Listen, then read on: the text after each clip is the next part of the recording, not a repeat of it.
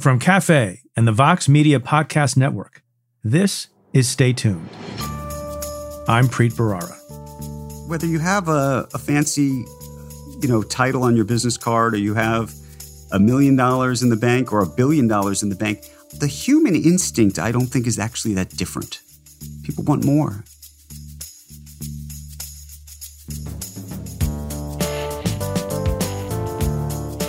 That's Andrew Ross Sorkin. He's a columnist for the New York Times, where he serves as the editor-at-large of DealBook, the daily financial report he founded in 2001.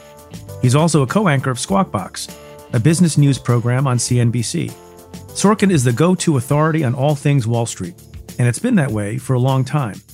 In 2009, he authored Too Big to Fail, the definitive account of the 2008 financial crisis. Today, Sorkin joins me to discuss the psychology of Wall Street titans, the relationship between the stock market and the economy, and what it was like to interview Bernie Madoff. That's coming up. Stay tuned.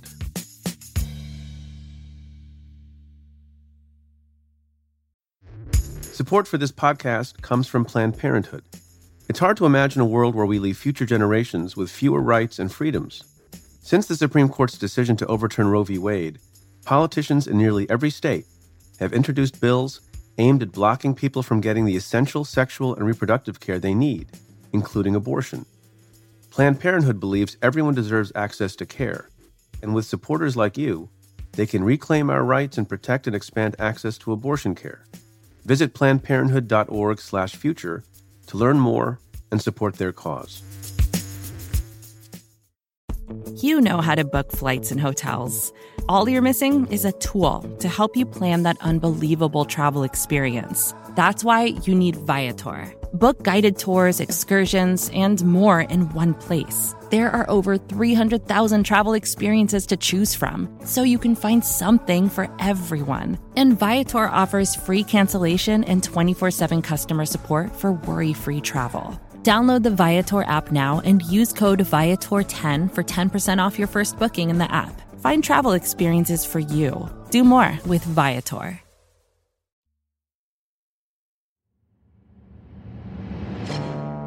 Hey folks, exciting news.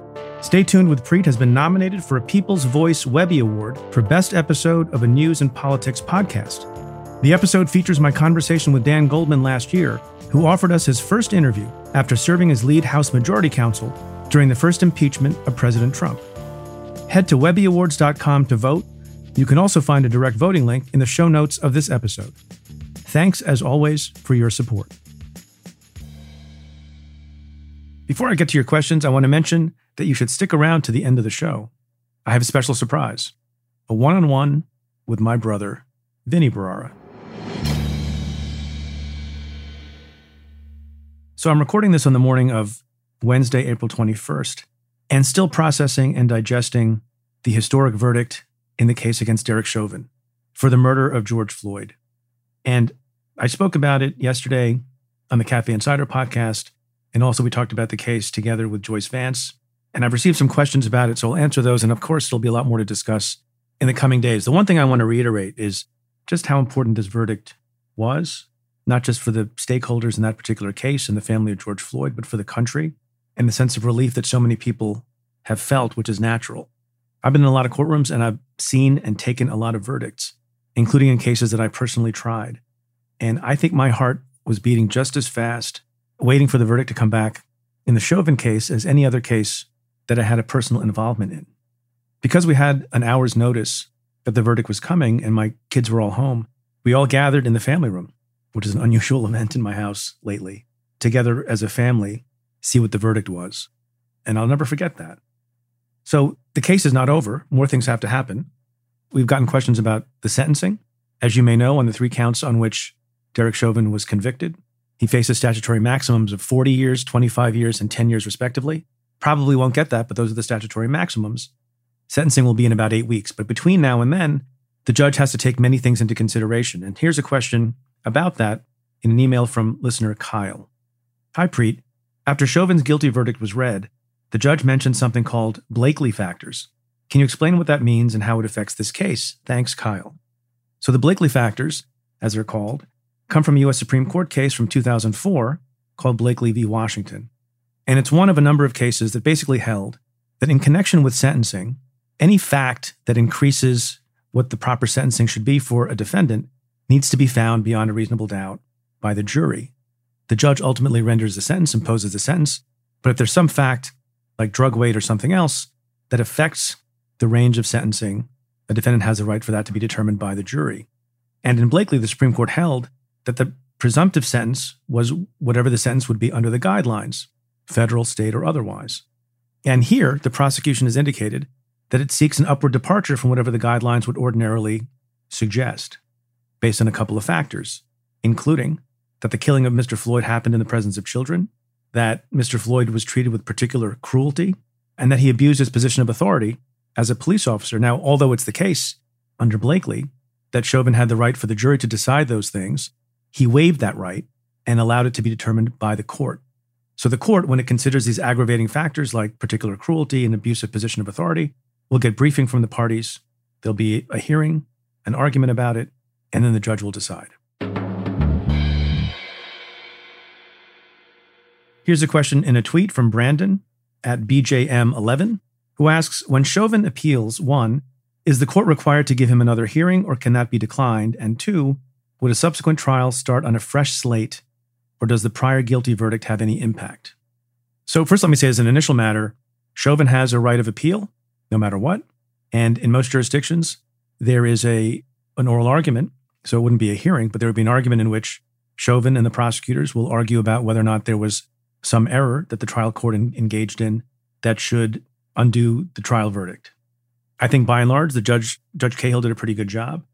But the defense lawyer made a record, and every single time he objected to something and his objection was overruled, can form an arguable basis for appeal.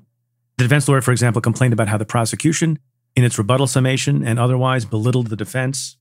There was an objection to proceeding with trial on the timetable that it did and in the venue where it did because of potential prejudice that came from the $27 million settlement. On the eve of the trial commencing, there were issues about jurors.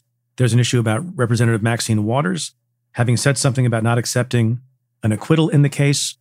All of those points were made by defense counsel. They could form the basis for an appeal. My judgment is very, very unlikely for any of those points to be successful. But in case it were, going to your second question, and the verdict were overturned, and there was a new trial scheduled, the prior guilty verdict per se has no effect.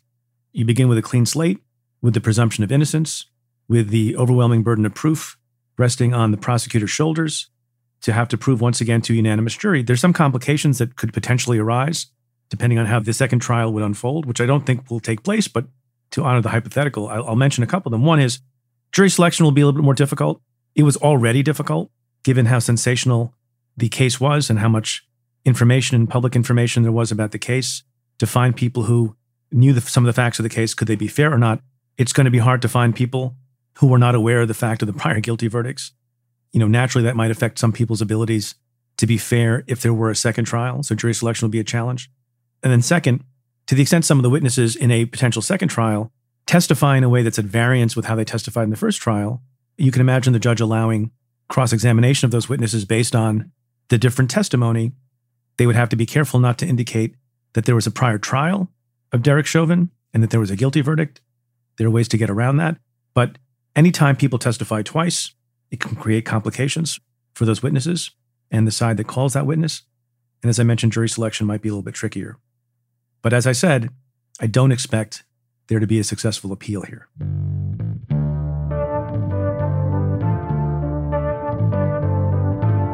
It's time for a short break. Stay tuned.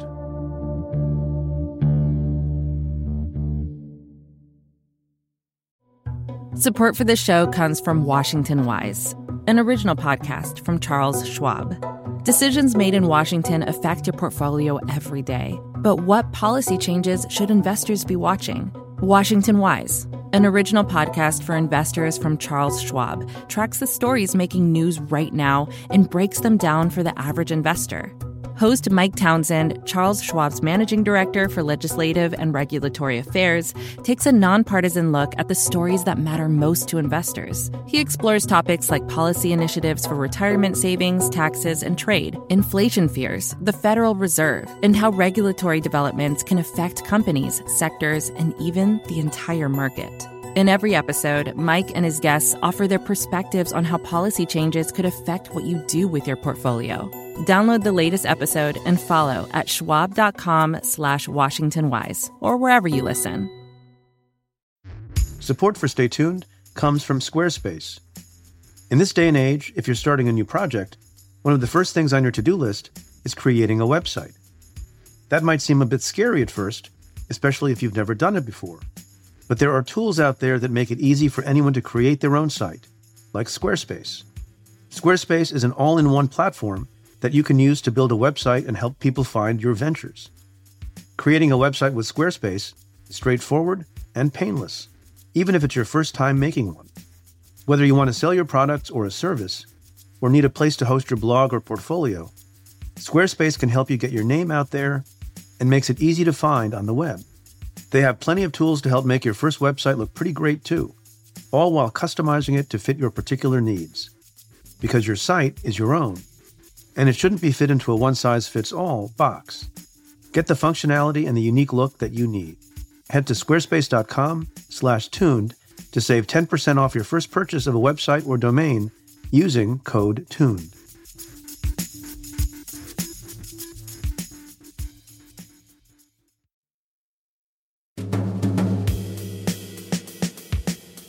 My guest today is Andrew Ross Sorkin. He's a financial columnist for the New York Times and a co-anchor of Squawk Box on CNBC. Sorkin is perhaps the most well-sourced journalist on Wall Street. Every morning, he publishes Deal Book, a business newsletter that is essential reading for CEOs and policymakers alike. Today, Sorkin joins me to discuss CEO pay, how money changes people, and whether we should be worried about some of the recent trends on Wall Street. Andrew Ross Sorkin, welcome to the show. Thanks for having me. Long overdue. I don't know what's taken us so long. I'm a big fan and a long-time listener, so it's a privilege to be here with you. And first-time caller. Yes, very much so. Before we start, I just want to say one thing off the top. We were scheduled to record this interview on Tuesday of this week, April 20th. And the time set, for some days, and you're a super busy person, the time set was 4:30. And we got on the Zoom, as we do now in the pandemic. And the whole world was waiting for the verdict in the Derek Chauvin case. And you very gallantly suggested, let's put this off so you and us and everyone else can see what happens with the verdict. It's a big, important date. And so I appreciate that. And we rescheduled for this morning because you were a gentleman. I appreciate it. Well, I appreciate you. And I also knew that we were, this was a big moment in our country. And also given what you do and the important commentary work you do and everything else, that this was something that you needed to be focused on. So I thought interviewing me was not going to work. Well, this is very important, but I think it'll be a less distracted and more focused interview. And as far as I'm concerned, it was the right result yesterday, and we'll see what more good comes of that. Here's a thing that happened recently, and it made me think of a conversation that you and I had some years ago. And that is the passing of Bernie Madoff, the most epic Ponzi schemer in history, Yep. Who was prosecuted by my office, the Southern District of New York. And you had occasion to spend a lot of time with him, I think 5 years ago, 2016? Yep. What did you feel when he passed away? And tell folks what it was like to spend hours with him in his prison. Oh, goodness. What I felt more than anything as a journalist was actually a regret. Because I, even to this day, don't believe that the public got to see him truly face not justice, because obviously he was in prison, but face real questions about his conduct and his behavior. And as you know, what I was trying to do, and the reason I was going down and visited with him in prison twice, was effectively to persuade him and ultimately the prison to allow us to bring cameras inside for the first time, because he's done some interviews, but all, written either in books or magazines or whatnot. But to me, for the public to see what deception looks like, and to viscerally be able to sort of see that, I always thought would be very worthy, in part because as a culture, I don't think oftentimes, and I don't mean to say this cynically, but that we as a culture are not skeptical enough, especially when it comes to our own personal finances and really trying to understand what's going on with these things. And I think it would have served just an important public service for people to see it. You think like a warning, like a cautionary tale? I believe it, not because it would have been revelatory insofar as that his answers would have shocked you, but because it at least for me, it was just such a profound demonstration of deception. And in fact, even for me, when I remember visiting with him, there were times he would tell these, enthralling stories that all sounded true, and you'd sort of believe it. And then I remember leaving the prison once, standing in the parking lot, and it was like you couldn't tell what was fact or fiction, And Did you find him to be contrite at all? The first time I went down there, he was not contrite at all. Not contrite at all. I mean, it was like the opposite of contrite, which I also think would have been fascinating for the public to see. The second time I went down, in truth, I think he cried for like 2 hours. It was fascinating, which also, of course, raises so many questions about what I saw the first time. And maybe this goes back to the idea of, the way a sociopath acts. But what did you ask him that got him to cry for 2 hours? It's funny. I'm not sure what inspired the crying. I do remember talking about his son who had committed suicide, but I just think he was so sad about his condition. And so the question was he contrite, or was he just depressed about his own situation? When you talked to him, did you think to yourself, I can see how this guy fooled and ripped off so many people, many of whom were sophisticated, not all, but many?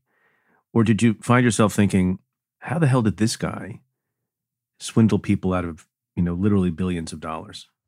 Oh, no, I could see it. In fact, it was so clear to me because he was a remarkable storyteller. I mean, look, here I was.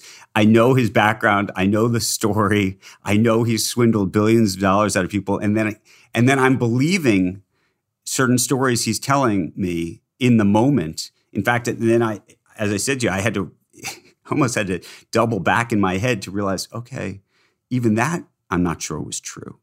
So, yeah, no, there was something he had. To say he had a talent maybe is overstating the case, but he had a talent to be convincing, no question.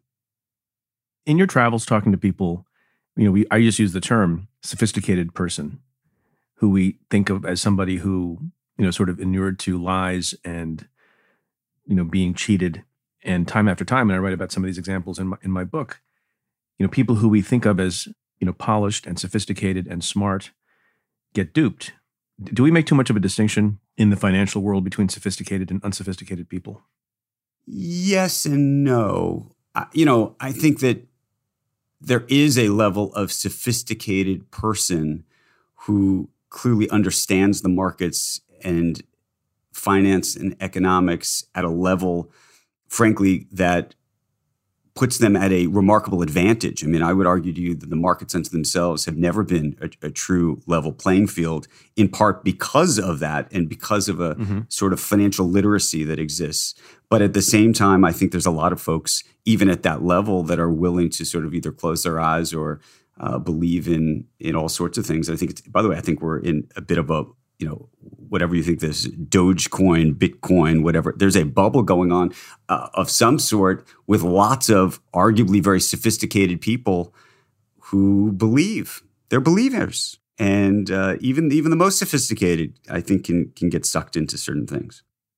You mentioned financial literacy, and I've asked this question of a number of people. What do you think is the rate or level of financial literacy in America? Abysmally low. I think most people have no idea. Is that because people don't watch CNBC every day? No. It's because some of this stuff is hard, but more importantly, it's really not taught in most places especially at young ages. So the idea of credit, is credit a good thing? Is credit a bad thing? How does credit really work? That's a fundamental part of our economy. And I can tell you that credit, it can be a great thing and credit can be a terrible thing, but you have to understand it to some degree before you can even begin to even think about it or opine on it. So I'm just not sure that people appreciate a lot of these issues. I think it has a huge implication for public policy, how we think about tax policy in America, how we think about R&D, how we think about incentives. I mean, all of these things, have such a huge impact on society. And yet I think if you really talk to people around the country, there's just a very, and I hate to say it because people think that you're effectively saying they're ignorant, and that's not what I'm trying to say. But I think there's not necessarily a particularly acute sophistication about understanding a lot of these issues. And separate from the policy issue, it has an impact and effect on people's own personal finances, right? And then on the one hand, you say, well, if you're not sophisticated or very sort of immersed in these issues, how to manage your money, you're supposed to rely on a financial planner or some other person, a stockbroker, if you have enough money to invest in stocks. And then you have people like Bernie Madoff who take advantage. And it's hard to know who to trust and who not to trust. And I guess one question I have is, I was only half kidding about CNBC. If you're a thoughtful person who's listening to this program and you want to become more educated on issues of finance and the stock market and everything else, what's your advice to them? Should they watch you every day? Are there books that they can read? Should they pick up the Wall Street Journal? Is there something more obvious than that or less obvious? I think it's a combination of all of those things, but I think the most important thing is to actually do research. I think that I think there's some great instructional stuff online that's really helpful. I think you need to be reading the newspaper every day, whether it's the Wall Street Journal or the New York Times, hopefully DealBook. Look, I'm sorry. I didn't mean to mention the Wall Street Journal, Mr. New York Times guy. No. But you should I forgot who I was talking to. No, but you should absolutely. I mean, I think everybody should be. You read all the papers, right? Oh, for me personally, I read all this, everything. But I think all of that is helpful in terms of trying to get your head around what all of this means, and whether it's your personal finances that you're trying to figure out, or whether it's some of these larger, as I said, policy issues and where you stand politically on them. I think it's important to try to get educated on what all of the different component parts are. And by the way, also to listen to both sides, especially when it comes to the policy stuff, because these things are on the surface oftentimes sound very political, but if you actually dig in and you can look at the numbers and once you understand it, you can make your own decisions about it. So maybe you can help educate me on something, on a couple of things with respect to the stock market. Mm-hmm. So the stock market, politicians say with great emphasis, the stock market is not the economy. It does not reflect the economy. Is that a slogan or is that correct? It's right and wrong. And the stock market reflects what we'll call the investor class. And some of the investor class, of course, are retail investors, which means, people on the street who have views, and more, people on the street, if you will, are, and I'm not talking about Wall Street, are investing. So there is a sort of, I don't know if you call it wisdom of crowds issue going on, but it's what the market is projecting out what people think the economy is going to look like 12 months, 18 months, 24 months out from now. So, during the pandemic, one of the things that I think blew everybody's mind, by the way, including my own all the time, was, we'd hear these terrible things going on in terms of unemployment rate, the economy falling, it just terrible, everything tragic. And yet you'd see the stock market go up and you'd be like, what is going on here? This is crazy town, right? This makes no sense. And the truth is what was happening where investors were saying, okay, we're not looking at what happened today or even in the rearview mirror of what happened yesterday. We're effectively making a bet that in 12 months from now, in 18 months from now, the vaccine will be out. People will go back to work. And what's that world going to look like? So while I guess the answer to your question is while the stock market doesn't necessarily reflect the economy per se, especially right now. And by the way, people can be wrong because they're guessing, right? This is all a bit speculative. the speculation, if you will, is that the economy will be better. And so there is a bit of a correlation, but not in the here and now. Should everyone who has some savings be in the stock market? Oh goodness, I hate to. Do we need to have some kind of caveat here and say, Mr. Andrew Ross Sorkin is not providing financial advice, and you invest at your own risk? Thank you, counselor. Thank you, counselor. Okay. Yes, because I don't like to offer true stock advice. Look, my sense is that if you have some savings over time, it is better to be in the stock market than not on a long-term basis, as long as you're a long-term investor. If you're buying into a stock index and you plan to be there for 10, 20, 30 years, yes, absolutely. If you're telling me that you need this money in 6 months from now, no, it's a very bad idea to put that money in the stock market. Because anything can happen. You can enter a pandemic. Anything can happen. A pandemic can happen. Who knows? Who knows what's going to happen tomorrow? But do you think, I guess you sort of answered this, is there any real rationality to the market? And you've been covering it and writing about it and thinking about it for years and years. So your pronouncement matters to me. I do think it's reflective of where the economy is going. I think that's true. I mean, I think you saw where we were. Where people think it's going. Where people think it's going. Yes, I think it is. And people are often wrong, just like they are about politics and about Donald Trump and everything else. People are often wrong, but I think it is as a signal indicator, if you will, of where people think things are going.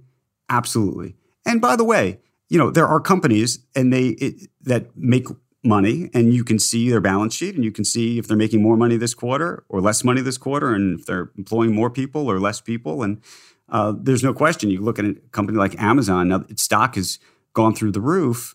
It's actually come back a little bit, but that company has been a great success story and became an even greater success story during the pandemic, and the stock market reflected that. Well, now its earnings are huge. I remember when Amazon began and had its rise, and I would hear people say about Amazon what a lot of people say about some other companies, and maybe there are distinctions to be made.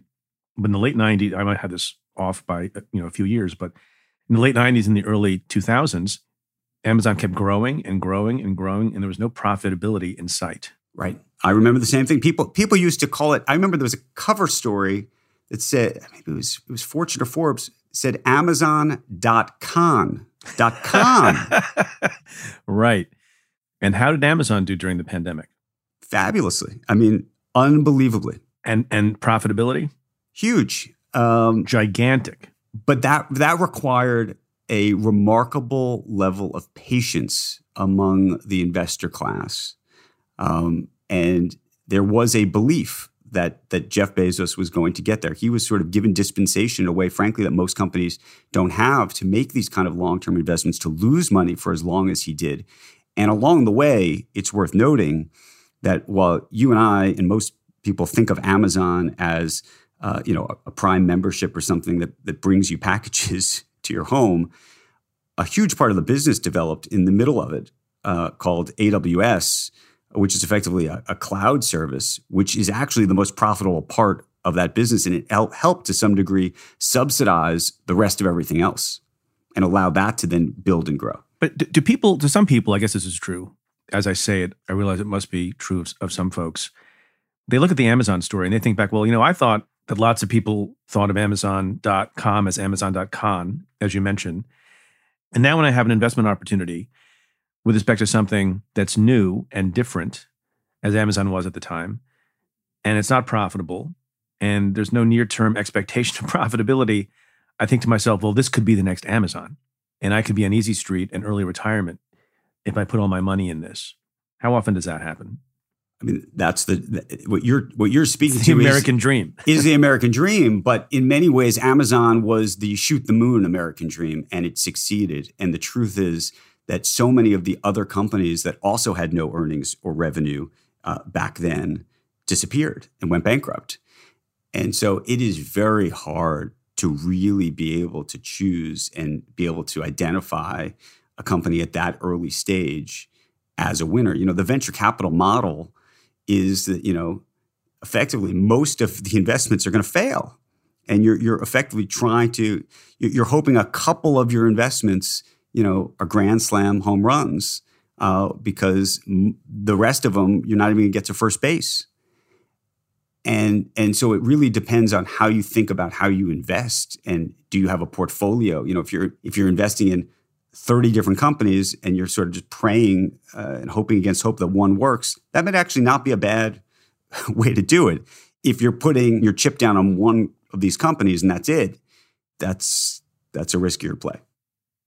So we talked a little bit about sophisticated people, sophisticated investors, whatever that means. But there is a definition that is applicable in connection with putting money into a hedge fund. Mm-hmm. And you spend a lot of time thinking about hedge funds. I have, from a prosecutorial standpoint, and we prosecuted people who are hedge fund managers, prosecuted firms that are, in fact, hedge funds themselves. And this was not a concern of mine when I was in office. My concern was about insider trading and criminality and misconduct and ripping people off and that sort of thing. As a practical matter, do you know what percentage of hedge funds over time beat the S&P 500? Oh, for the most part, they don't. They don't. So explain this to me.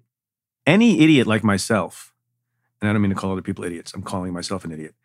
If you do what they say and you dollar cost average, meaning every period, if you're lucky enough to have excess, savings, and I am, and you put a certain amount of money in the S&P 500, it's kind of idiot-proof, to use that term again. And over time, you have a certain gain on your investment. And there's very low cost. I don't have to prove myself to have certain metrics to qualify as a sophisticated investor. And then there are other people who have millions of dollars and they put them into these fancy hedge funds, and I do better. How do hedge funds thrive if that's the case? I don't get it. Okay, so I mean, maybe it's a dumb question, but for the life of me, I don't get it. So first of all, you're right, and you are right there with Warren Buffett, who that's good company. Is that good company? It's a very good company, and he has advised everybody. He writes it in his own annual letters.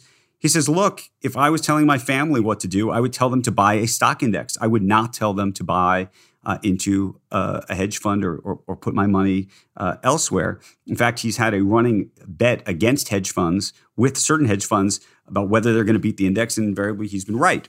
So it's some really small. I wish I had the figure in front of me, but it's not the case. It's like, 65% beat the index and 35% don't. It's some very small number over time. And I know I have friends who work at hedge funds, and I like them, and they're very smart, and they're upstanding people.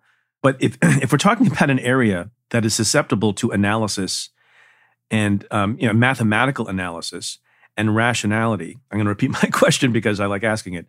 What the hell are people doing putting billions of their dollars into a thing that over time, by almost every measure, at least in the last 20 years, maybe it was not true before that, by every measure, cannot outperform the S&P 500?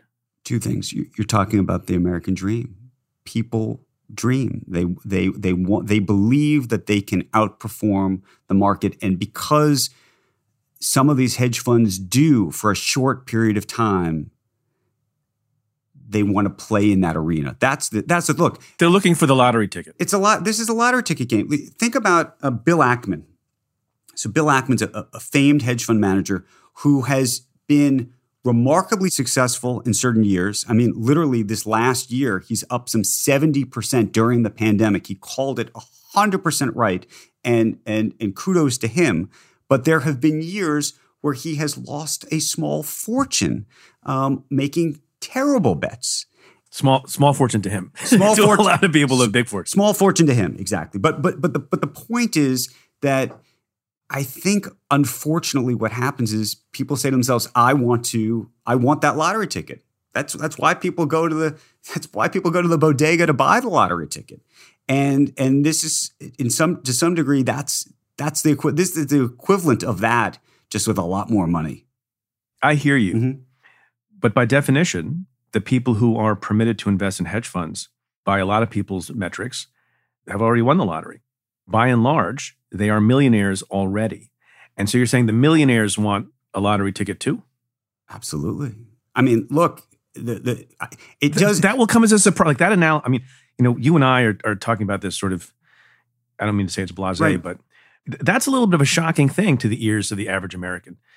That people who have millions of dollars, the kind of money that most Americans will never see in their lifetime, that those people are prepared to invest in ways that they feel are lottery tickets for them to go from millionaire to billionaire, I suppose, and end up not doing as well as somebody who has the patience of Warren Buffett or someone else.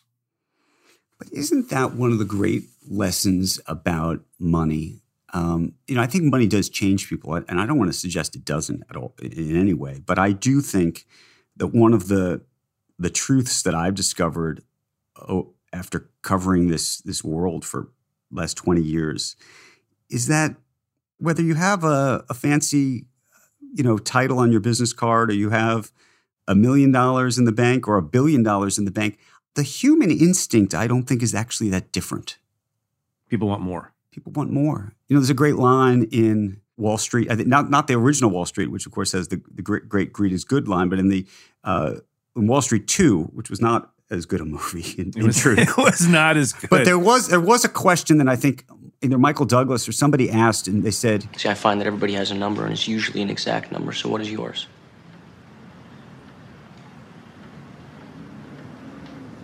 More.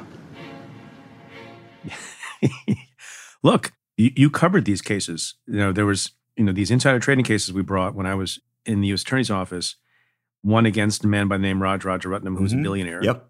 Another against a man by the name of Rajat Gupta, who was estimated to be worth about $100 million. $100 million, pretty good.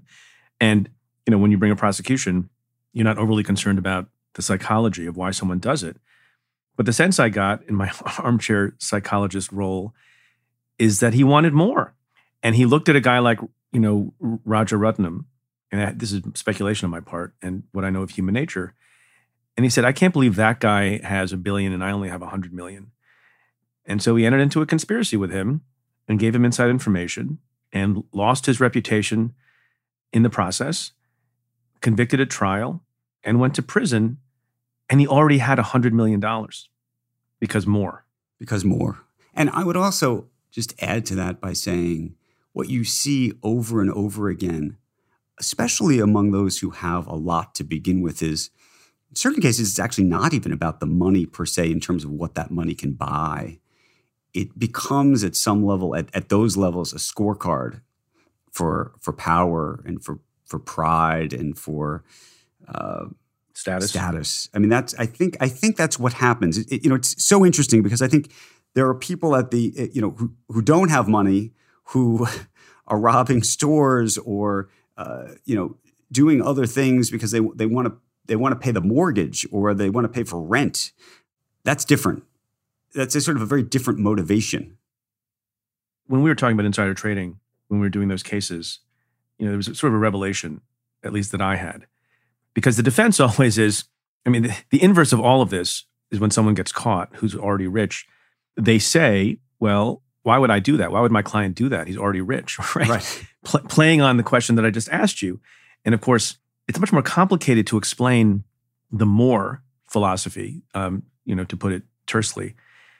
And then you realize that in many contexts, it's the people who are already successful and already have a lot of money who are built a certain way that they cheat. So for example, the analogy I always used was people who doped up. And, it wasn't the crappy player, who was the backup quarterback or, the benched baseball player. It was people like Lance Armstrong who did work hard, who did have probably more talent than anyone else in the world, but he wanted more and he wanted to always win. And that's not something that people are necessarily, built to understand. And you look at people who are successful like that and you say, well, why would you, you're already the best in the world. Why would you cheat? And even for Lance Armstrong, right? Because more, but also, and I've spent time with him as well. You like to hang out, you should hang out with me. I love fascinating stories and fascinating characters and fascinating people and invariably crooks. You like crooks. But the truth is that there's a great drama to crooks and to people who have had these ups and downs. And I'm somebody who believes ultimately that underneath it all, if you can actually get there to them, and sometimes you can't, that there's a way to understand it. Not necessarily a way to accept what they've done, but I'm always fascinated to try to understand why they think what they think and why they thought in the moment that they conducted the crime or whatever it was, how they thought they were going to get away with it. But so much of these examples that you're talking about are some of the most competitive people in the world, whether in sport or on Wall Street. It's a battle of wits, right? People are trying to outsmart each other. That's part of the, on Wall Street, by the way, that's part of the business. It's how do you outsmart the other person? And sometimes I don't have to outrun the bear. I just have to outrun you. But sometimes outsmarting the other person, unfortunately, they're a little too smart for their own good, if you know what I mean. Yeah. Support for this show comes from Slack. You're a growing business and you can't afford to slow down. If anything, you could probably use a few more hours in the day. That's why the most successful growing businesses are working together in Slack. Slack is where work happens, with all your people, data, and information in one AI-powered place. Start a call instantly in huddles and ditch cumbersome calendar invites. Or build an automation with Workflow Builder to take routine tasks off your plate. No coding required. Grow your business in Slack. Visit slack.com to get started. Support for this podcast comes from Constant Contact. If you're a business owner, you already know that it's really, really hard to cut through the noise of everyday life. If you want to connect with your customers, you need to break through the noise. You need Constant Contact. Constant Contact is a marketing platform that makes it easy to reach new audiences, grow your customer list, and connect over email, text, social media, and more. Whether you're a marketing guru or just learning the ropes, Constant Contact offers writing assistance tools and automation features that make it simple to say the right thing at the right time. So get going and start growing your business today with a free trial at ConstantContact.com. Just go to ConstantContact.com right now. Constant Contact, helping the small stand tall. ConstantContact.com. You've interviewed a lot of people who have a lot of money. And I'm going to ask you to play armchair psychologist for a second. Do you find that by and large, they are more happy, less happy, or no different from people of ordinary means? Oh, goodness. Mostly no different. I don't know if they're materially less happy per se, but I think sometimes money obviously can create great unhappiness because people are fighting over money and changes relationships and dynamics and all sorts of things. Happiness, maybe some of them get to go on a better vacation. I do think what money does do, and people have said this to me many times before, is while it can create lots of issues for certain people, depends on how much money we're talking about. It can take sort of one issue off the table as something that paying the bills. That you're not thinking, that those people are not thinking about that in the same way that most Americans are. Most Americans, I think, are spending a decent part of their life thinking about paying the bill. Am I going to have enough money? Am I going to have my kids? Are my kids going to be able to go to school? Am I going to pay, or am I going to pay the loan? There's insecurity. Yep. If you lose your job, and look at the pandemic, and people who have a lot of money, had a better time of it totally during the pandemic because they had a cushion. Exactly. In many ways, by the way, money also allows people to take risks that they might not otherwise take as well because of the cushion that you just talked about. Well, it's, this is the mathematics of compounding interest or whatever other analogy you want to use. It's a lot easier to get to 2 billion from 1 billion than to get from 0 to 1 billion. And from 1 million to 2 million than from 0 to 1 million, right? 100%. But, I always think about Dick Fuld. Richard Fuld was the CEO of Lehman Brothers, before the financial crisis and into the financial crisis. And he's somebody who had over $1 billion of stock in his company. And he rode the stock all the way down to $56,000. And people said, there was a guy who was a true believer. But if you turn the story around, he's somebody who also had made and had in the bank several $100 million already. And so he was able in many ways to take a remarkable risk. And while it may have looked like he had $1 billion of stock in his company, all the skin in the game that we always say people talk about wanting in terms of trying to incentivize people, in many ways it was just the cherry on top. And maybe he could afford to lose that cherry. Yeah. Although some people, in his position still would not have done that. Can I ask you something else that angers folks and angers me too? Okay. Since we didn't really resolve the hedge fund issue. Yep. And that's CEO compensation. Uh-huh. And I know that over time, there's been, a more dramatic gap between either the lowest paid person at a company or the average paid person at the company and the CEO. And most people in America are not CEOs. But there is a question about what value they bring and whether their interests are aligned with the company's. And this was an extraordinary report that came out not that long ago. And it sets forth that CEO pay generally surged during the pandemic. Median pay for the chief executives of more than 300 of the biggest U.S. public companies went from $12.8 million to $13.7 million. And then most dramatically, and people love to hate on this kind of thing, myself included, the CEO of Norwegian Cruise Line, Yep. Unbelievable. which recorded a $4 billion loss last year. Because did you take a cruise last year, Andrew? I'm not sure. I didn't. I don't think I've ever taken a cruise, to be honest with you. I don't think I ever will. I did take a cruise once with my family. That CEO of Norwegian Cruise Line, his pay doubled to $36.4 million. Mm-hmm. Not that you're, his keeper, but what the hell is going on there? Well, I don't know if I can speak to the Norwegian cruise issue, but I can definitely speak to the larger issue of CEO pay, which is literally makes no sense at all.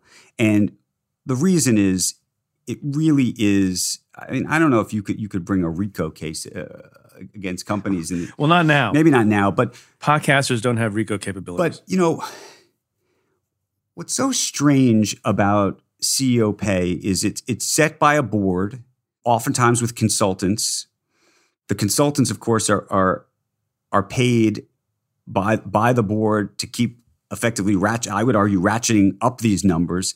But it's not about there's nothing about competitive pricing. So, if you, Preet, or I were to hire somebody today, I think you would probably say to yourself, I want to try to hire somebody for whatever that job is at a fair market rate. You probably don't want to pay too much more than that. And hopefully you don't want to pay too much less than that, because arguably you would like to make this a sustainable job. But that's not the conversation that happens in the boardroom. Nobody says, is this, if the CEO left tomorrow and had to go get a job somewhere else, what would they get paid? How can they really, are they really also going to get paid $50 million a year? Or is there another place that is going to do that? And I've always been sort of struck by the fact that there is no genuine market in that way. Now, yes, there are certain executives that probably could get some of that kind of pay, but I think most of them probably couldn't. The one other thing I'd say is, we look at public company CEOs because we see these numbers and they're public and you get to see it. But the thing that's extraordinary that often is not covered enough is the numbers of private companies. And, you talked about hedge funds and the like. There are people, forget about CEOs making $40 million a year. There are people making $800 million a year. I mean, literally $800 million. And I'm not just talking about people who have stock in their company because the stock went up. You look at Steve Schwartzman at Blackstone, he's made an enormous amount of money. I mean, just literally off of the fees of the company in a given year. Some of these other hedge fund managers have done remarkably. And so... Well, but it's one thing, and those are extraordinary figures, and I don't know how those places do overall. But it's one thing to make a lot of money if the company is making a lot of money and you're taking some share of that. But the logic of making an enormous amount of money and having an increase in your salary when other people are being laid off seems just not just nonsensical, but downright corrupt to people. Are they right to feel that way? I think they are in many ways, especially when a company is failing or a company is not doing well. It seems crazy that you would be compensating the CEO for more. Look, this is the complicated part to me about capitalism and how we think about employees in America. All too often, I would argue over the last, say, 30, 40 years, employees are thought of in the same way that simply thought of as costs. Maybe just think about it as costs. You could spend money on technology, you could spend money on people, you could spend money on marketing, you could spend money on this, you could spend money on that. And so when a company takes out cost, whether they are people or whether they are light bulbs, the investor class treats them the same. And that's the problem, that we've sort of lost a sense of humanity in all of this. And I think it's coming back a little bit in terms of the conversation that the business community is now having about the role that they play in society. But I think it still has a long way to go. I'm going to move on to something else that makes people angry. And I think this makes you angry too. And we've talked about this. We mentioned insider trading before. So you're a journalist. You've done very well. And you talk about companies and you talk to a lot of people who are at companies. Are you allowed, under the rules of your journalistic employers, the New York Times or CNBC, either or both, are you allowed to invest and trade in individual stocks? Not at all. Why is that? One is I'm often privy to effectively inside information. My job is to ferret out information before it reaches the public. And secondly, I would never want, and neither would the news organizations that I work for, ever want there to be even a scintilla of a question about my motivations or incentives to write or report or talk about a particular issue or a particular news item. I mean, to me, that's sacrosanct, right? I mean, and so yes, absolutely. So, and no, not to downplay your importance and influence, because you are influential. but let me ask the follow-up question: Are you now, or have you ever been, a member of the House of Representatives or the U.S. Senate? I have not. I'm not now, nor have I ever been, nor do I imagine I ever will. And if elected, I shall not serve. And would you agree with me that those people, senators and representatives, have real power and authority as lawmakers? Correct? Absolutely. Yeah, I don't know why I'm doing it this way. No, you're doing it like a prosecutor should. I'm with you. Every once in a while, I feel like doing a direct examination. No, and this is the right way to do it because it's ludicrous. It's ludicrous. And members of Congress can invest and trade in individual stocks, even though on a regular basis they serve on committees and they vote on legislation, even if it's not something that they're the chair of the committee for, but vote all the time on things that they presumably have either inside information about or some conflict of interest, or the same two things that you talked about. And we put up with that. I mean, I was a staffer. We talked about this before you wrote your column a couple of months ago that was excellent. I was just a staffer. And I found it, crazy to trade in individual stocks because all day long I had meetings with people and there were folks who had interests in the telecommunications industry, various technology fields, et cetera. And this is why you get these questions about members of the Senate in the last year, and no cases were brought, but there was a case brought against a particular congressman, was pardoned by the president, engaged in communications of insider trading while on the White House lawn. But what the hell is going on with that? Why doesn't Congress police itself better and say, you know what? If Andrew Ross Sorkin, who, again, not to downplay it, is a mere journalist, ethics requires that he not trade in individual stocks. How about our elected representatives in Congress? Look, and scene. I don't understand it. I can't get my head around it. Congress has been unwilling to police itself. The regulatory agencies have been unwilling to make it a priority to try to police them. I wrote this column effectively suggesting that the SEC stand up and say we're going to start policing Congress ourselves. Of course, the conundrum if you're Gary Gensler running the SEC is your budget is set by these same people. And so I think over the years, no regulator, appointed or otherwise, has really wanted to, bite the hand that feeds it. And that is the problem. And asking people to police themselves has never been a particularly successful strategy. And so here we are. And I think it's going to take some real leadership from somebody. I'm not sure who's going to be the one to stand up to say enough is enough, because why should the American public has so much skepticism and cynicism already about politics and about policy and how it's made. Why not just take this piece off the table I mean, it's so crazy that this is even allowed to happen when, as you've said, I'm not allowed to own stocks. There's a lot of businesses that don't allow their employees to own stocks, or they have to go through, remarkable pre-approval, remarkable vetting programs. If you're at a law firm, generally you have to do that. Mm-hmm. If you're a staff member at the SEC, I think you have to do that. But Congress doesn't have to do anything. Anyway, put that on the list of things in your platform for when you run. And by the way, full office. disclosure, I should say that I am allowed and do own shares of my two employers. So I do own shares of the New York Times Company and Comcast, but I am a long-term holder, as they say. Got it. That makes sense. Here's a thing that you need to help me understand and other people understand. So everyone, I think, over time has come to understand the idea of an initial public offering and going public, and people have a general sense of what that means. Now there's a new thing called a SPAC. What on God's earth is a SPAC, and should we be concerned about that thing? We should be so concerned about it. Here's what's happening.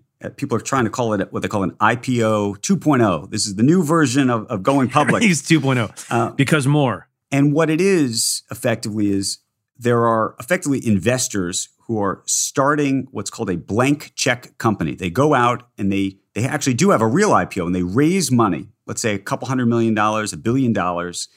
And it's called a blank check company because literally the company does nothing except take that money and go find an acquisition target. Usually a private company that effectively is then going to be brought public, if you will, sort of through the back door, if you think about it like this, into the public markets through this publicly traded company. So you avoid a lot of scrutiny. You avoid a lot of disclosures you have to make. All of the rules that are applied to an IPO, which effectively means, if you're a company going public for the first time, you typically can't make, crazy future projections about what's going to happen 3, 4, 5 years from now. The SEC's looked, down upon that. There's a lot, you go through a whole process, a roadshow. Investors have to look through your books. It's a very difficult and often arduous process. This SPAC idea, in many ways, sort of short circuits that process. And most of the companies that are going public through this don't have revenue. This brings us back to the Amazon. So they don't have revenue, they don't have profits, and so they have to tell you what they're going to be doing 3, 4, 5 years from now. Of course, call me in 3 or 4 or 5 years from now, and we'll see how accurate those projections are. But there's a lot of investors that have gotten a lot of excitement around these things, possibly too excited. But so I understand how this works, and people can follow. It can be anybody, an individual who has some means. We could do it together. We could go raise some money right now. Okay, let's make it me. Okay. It's like I want to, or you, Andrew Ross Sorkin, you're going to create a SPAC. Yep. And you have a goal of raising, I don't know if you have to have a goal in advance, $500 million. Yep. And you call up your friends and you say, I'm starting a SPAC. It's the new hot thing. It's crazy. It's amazing. And you'll get rich with me. Mm-hmm. And then I ask you the question, okay, Andrew, well, what kind of company do you intend to buy? Do you have to tell me? Do you even have to know? I'm not, first of all, I'm not supposed to know. I'm not supposed to know what company I'm trying to buy. Or even the industry. No, there are people who will say, with a specialty, they'll say, in my case, maybe they say I'd go buy a media company. So I'm going to look, I have an expertise, arguably, or maybe not, we'll see, in the media space. I'm going to go buy a media company. So people would say, okay, Sorkin, I'm going to give you the money. And you then have effectively 24 months. It's actually, it's like a sprint. There's a deadline. Because if you don't spend the money in that 24-month period, you have to return it. In fact, you lose then. But what requires the time limit? It's just the way the instrument, if you will, is effectively set up. Arguably, I guess they could make it 3 years, 4 years, 5 years if they want. You effectively, though, provide interest on the investment they've given you if you can't find an investment. So it's actually, for the people investing in these things initially, they're not really long-term investors. Most of these guys it's a financial play for them. The attractiveness of it is the wherewithal of the person starting the SPAC. And in your case, potentially, I'm knowledgeable about media. Someone else might be knowledgeable about tech, et cetera, et cetera. And so it's a little bit, people are putting money in the SPAC on spec. Can I say that? That's exactly what's happening. And then part of the reason why you're seeing so many celebrities, big names trying to do this, people in business, everyone, Colin Kaepernick has a SPAC. A-Rod's got a SPAC. Everybody's got a SPAC. In fact, it's a terrible, terrible line. But on Wall Street, There's a running line going that says, I know more people who have a SPAC than who have COVID. But not really. So anyway, but the reason they're doing this is because if they find an acquisition target, they get to keep 20% of the money that was put up initially. It's like the greatest deal around. Well, so when you call me to set up your SPAC, do you have to put $1 into it? I do have to put a little bit of money into it. Yes, I have to, but not 20%. But not to no. I put in a tiny amount just to show I have a little bit of skin in the game. But I don't really have any skin in the game, of course. No, this is a cash grab. How could this? How ordinary people should be worried about this? How can this affect the economy? Well, a bubble situation. Look, I think where the person on the street should be worried is you have a lot of companies going public that don't have real earnings, don't have real revenue, and you have a lot of these quote unquote sponsors, the people who are putting these SPACs together, who go out on TV, they put out press releases, they're on social media, trying to tell the public when they do buy some company how great it is. And I think people should just be wary because these quote unquote sponsors who are arguably saying, hey, I'm here, I vetted this thing, I'm buying in, I'm an investor in it, aren't really any of those things. They've gotten 20% of the company for free, effectively. And most of the time, they intend to sell their shares within 6 months to a year, far earlier than any of the projections that these companies are making about what's going to happen in the future. Yeah, and I would imagine, just thinking about this off the top of my head, when you have a 2-year deadline and you get to month 20 and month 21, with the prospect of having to return all of your investors' money, that maybe you don't make the most intelligent and best decisions about your acquisition. Exactly. In the days leading up to the deadline. And look, we have hundreds of billions of dollars chasing, not enough companies effectively that are sustainable businesses that should be doing this. And I think one day the next Preparara will be subpoenaing lots of emails that are going to show lots of misbehavior around what they know and what because there's an incentive to misrepresent when representations have to be made, even though fewer representations have to be made in this context. Because there's a lot of money to be made and there's a lot of loss to be avoided. And I guess it's great to be a fish in the sea who's being sought out by a SPAC because your valuations are going to go way up. Well, and that's the thing. Your valuation will go way up. And a lot of venture capital-backed companies are using this moment effectively to try to get out as quickly as humanly possible. I mean, there's a rush if you own a business, there's a rush to the exit. This is your shot. However, of course, we're already starting to see a lot of the stocks of these companies are starting to fall. So we'll see who ends up holding the bag. Can you explain in 60 to 90 seconds this whole business of... It takes me 60 to 90 seconds to clear my throat. So this craziness with GameStop, which is a retail store chain store, which presumably would not have a brisk business during the pandemic.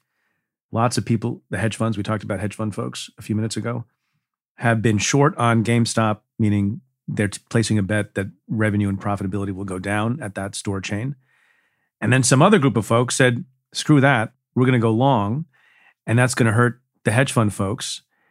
Some people say it was brilliant. Some people say it was rogue. Some people say it was reckless. Some people say it sends a message. What the hell is really going on? I feel like I've asked you this form of question 3 or 4 times. What the hell is going on? So what's happening here is basically GameStop has long been assumed to be like the Blockbuster of our era, which is to say great at one time in a bricks and mortar world, but long term is going to struggle because people are going to download their games, not going to show up at a store. So the value of the company had gone down, but was still relatively high. And so there were a number of big hedge fund professional investors who said, this is nuts.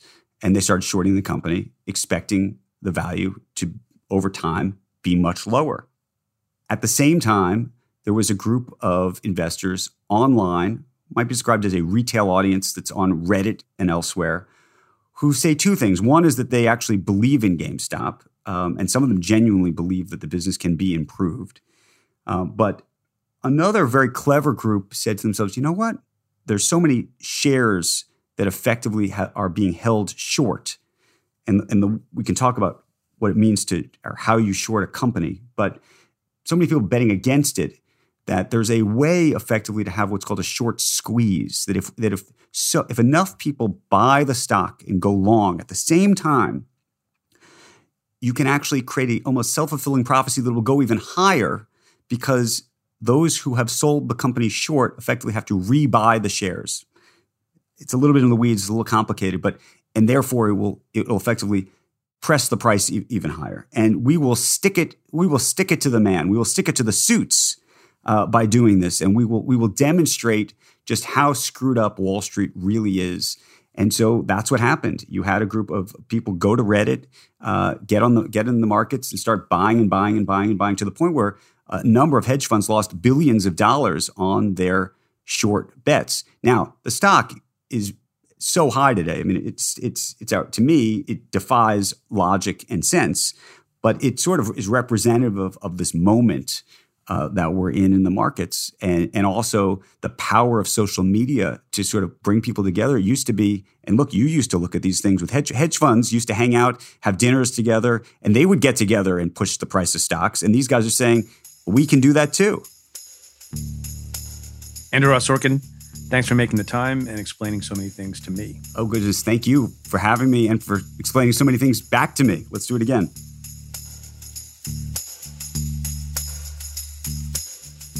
My conversation with Andrew Ross Sorkin continues for members of the Cafe Insider community. To try out the membership free for 2 weeks, head to cafe.com/insider. Again, that's cafe.com/insider.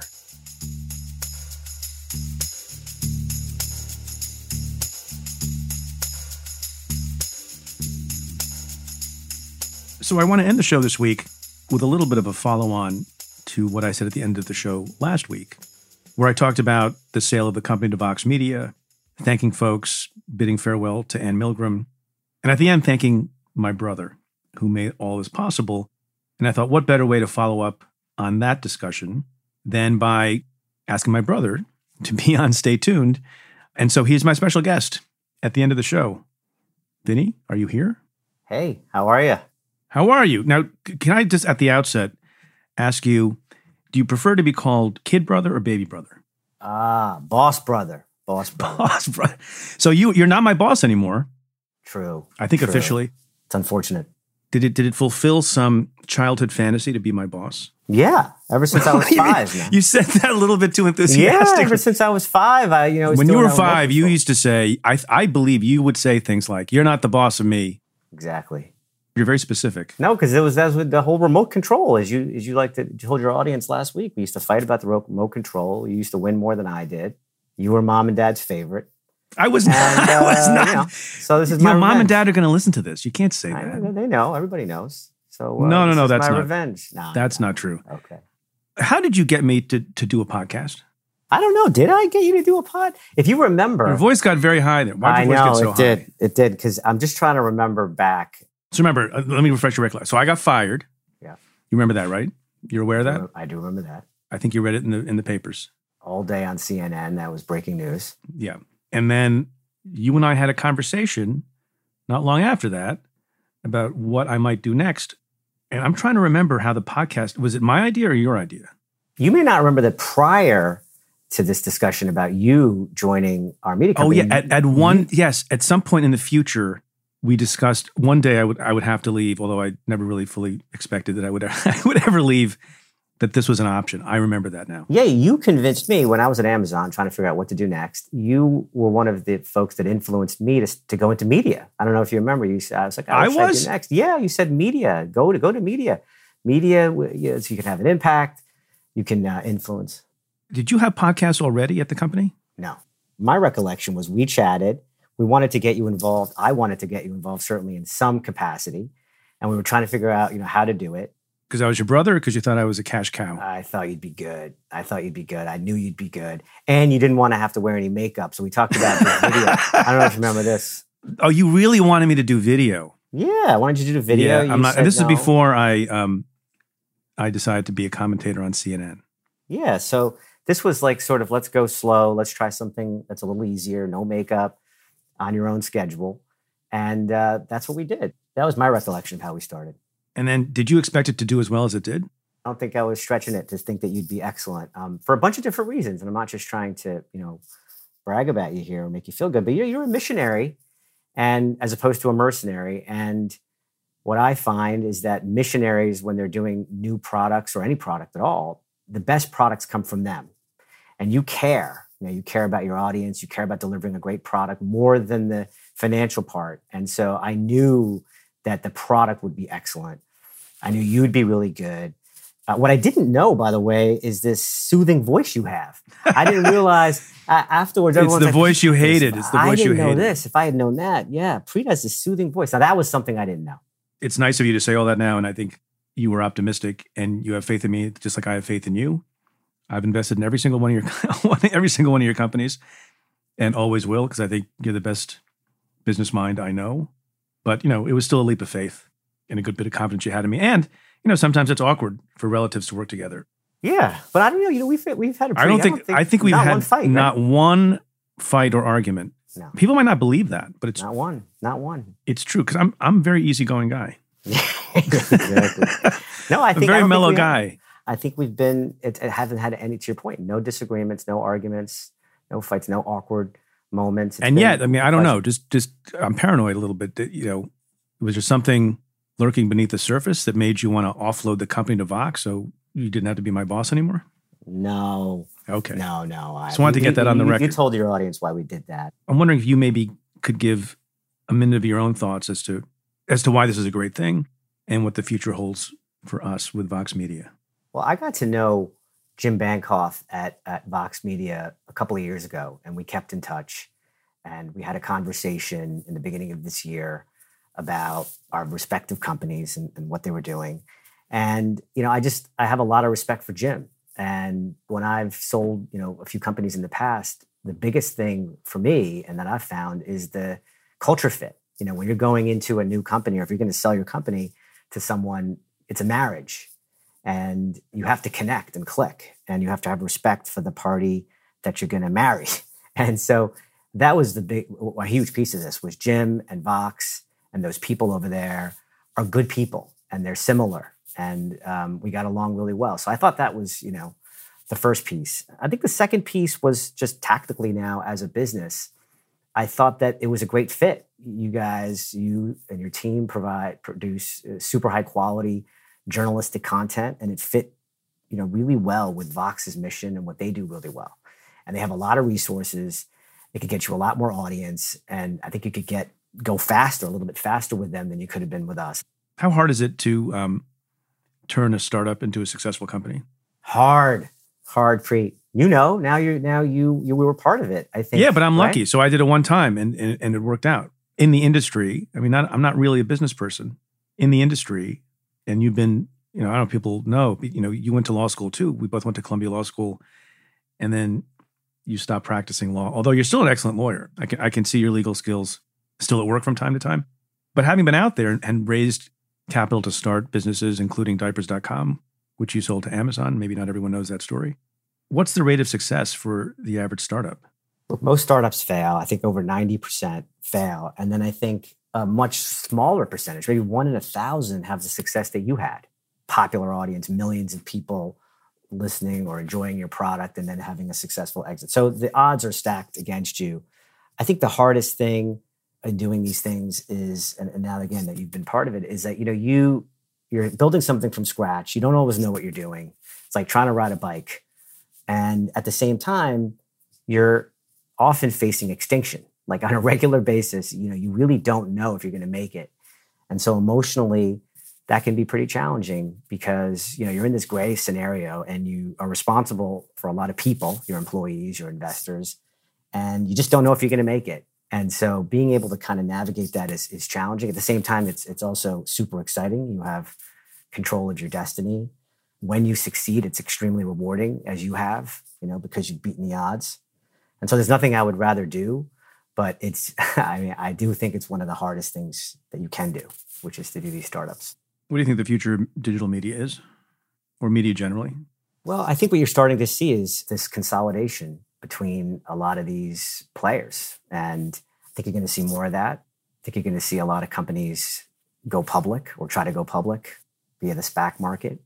you've seen over the last couple of years, the really good media companies have survived. Some some unfortunately have gone away. And I think with this consolidation, I think you're going to see some strength. So I'm optimistic about it. The platforms keep emerging. You see podcasts, I don't know, 10 years ago. I guess they existed, but look at where they are now. Anyway, Vinny, I'm sorry it took 3.5 years to have you on the show. In fairness, I have asked you before and you declined because you're more shy than people realize. But it's been wonderful. It's been great. I often say to people, if you can work with people who are your friends, which I always have or tried to, there's nothing better than that. And I was kind of wrong. The only thing better than that is working with your family. If you get along like we do. So thanks. Keep in touch. You keep in touch. And thanks. I'm going to say, and I love say you, thanks bro. too. Yeah, I love you too, man. Thank you.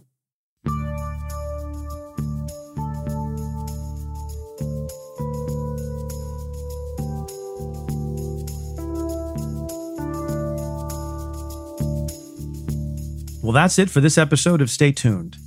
Thanks again to my guest, Andrew Ross Sorkin.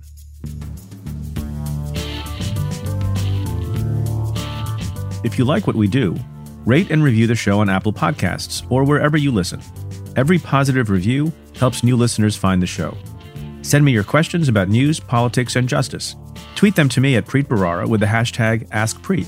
Or you can call and leave me a message at 669-247-7338. That's 669-24-PREET. Or you can send an email to staytuned@cafe.com. Stay Tuned is presented by Cafe Studios. Your host is Preet Bharara. The executive producer is Tamara Sepper. The senior producer is Adam Waller. The technical director is David Tadashore. And the Cafe team is Matthew Billy, David Kurlander, Sam Ozer-Staten, Noah Azulai, Nat Weiner, Jake Kaplan, Jennifer Korn, Jeff Eisenman, Chris Boylan, Sean Walsh, and Margot Maley. Our music is by Andrew Dost. I'm Preet Bharara. Stay tuned.